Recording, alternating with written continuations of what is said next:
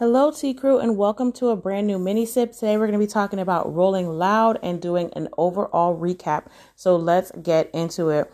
First, I definitely saw some clips of Saweetie performing. She had a really cute two-tone weave on, but first of all, shout out to Saweetie for being there. Shout out to Saweetie for still pushing and putting out new music and doing her thing. I feel like Saweetie has a formula of making the sample bops that we love to hear in the club, as far as, I don't know, a lyricist, a mixtape warrior. Like, I don't think she's that. But this is definitely Saweetie's lane, in my opinion, because she has 5 or 6 really strong hit singles that she can perform. Of course, she's beautiful. I think she has a decent stage presence. She always makes sure to have dancers and other things going on so that she can take a little break. If she needs to, of course, like many rappers that have like fast songs and stuff like that, she has breath control issues. But other than that, I enjoy Saweetie. I was happy to see her. She looked great. I know I think low key the blogs try to post certain things when, she's obviously not at her top of her game when she's performing, just to keep putting it out there like she's just a pretty face. She's just a pretty face.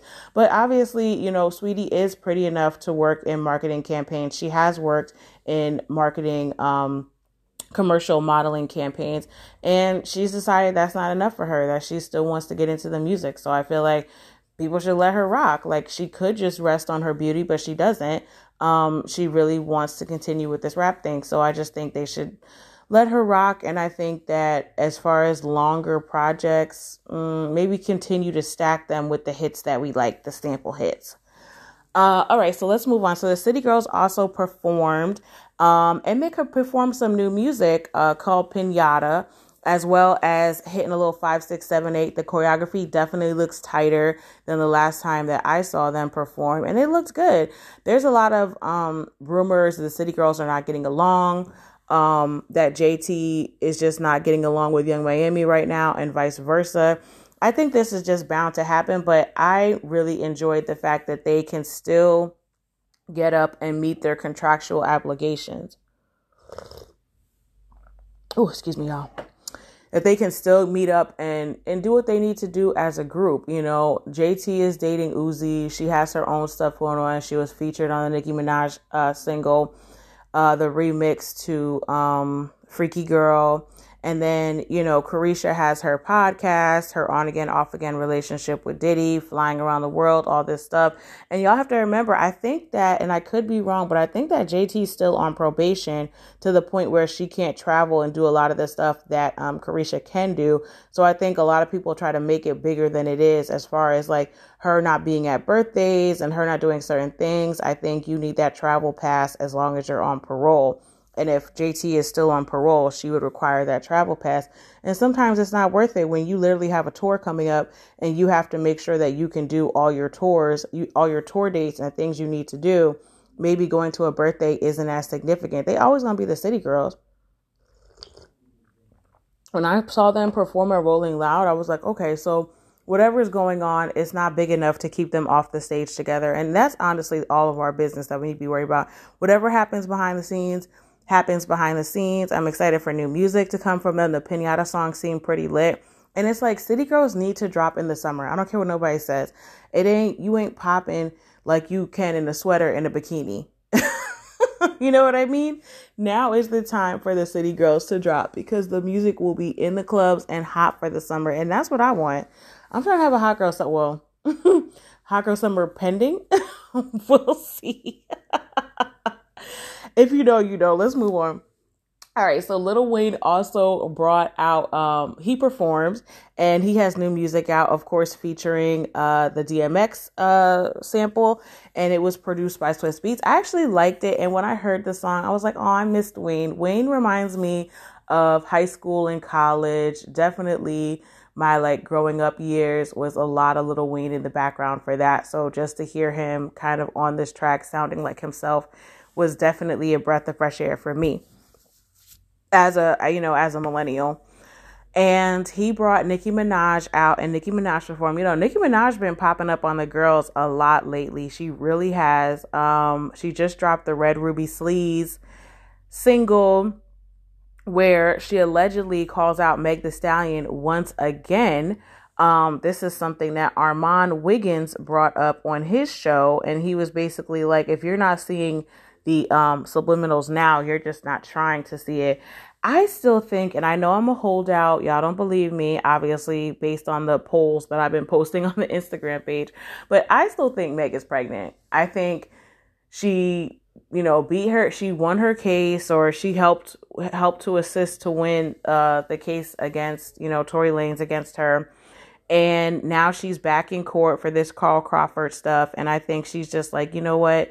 Now's the perfect opportunity for me to sit on down and have me a baby with Party, and or just sit on down in general. So I just don't really get all these subliminals. I guess Nicki's thinking the best way to push my music now is to come for these young girls.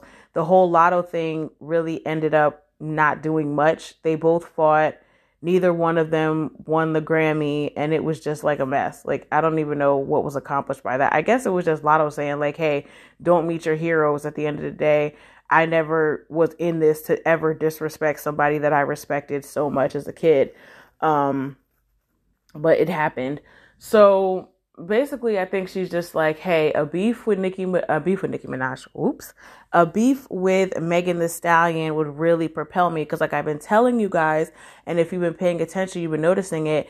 If you don't have a hit single, you are not going to get a full-length project. We've seen it with Normani. Chloe Bailey just got her first CD. But this is after years and years of dropping different type of singles, trying to get something to hit.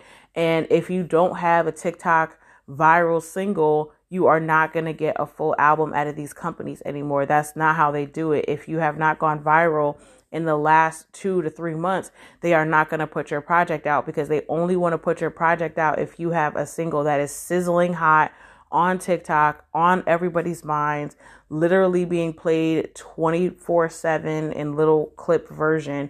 Unless you have that, I mean, let's be clear, that's exactly why all these artists are re-releasing their songs in the sped up version, because they know if these kids are playing them on TikTok 24/7, the DJs and stuff are getting that recognition, but I'm not, and it's my song.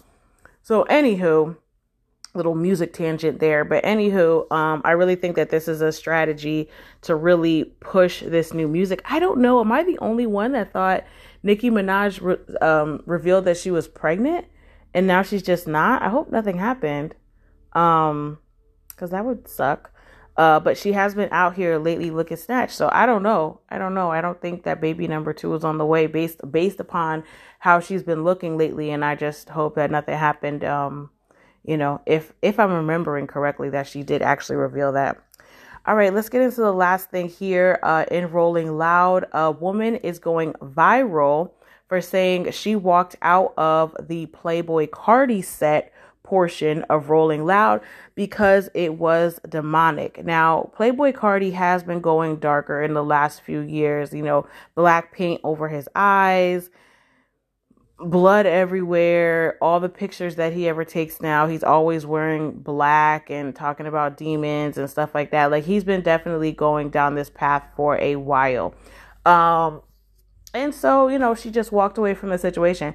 I appreciate it, but I'm not sure why it went viral. I think anybody should do this. If you're anywhere and you feel like the vibes are not right, especially spiritually, and that's something that you subscribe to, yeah.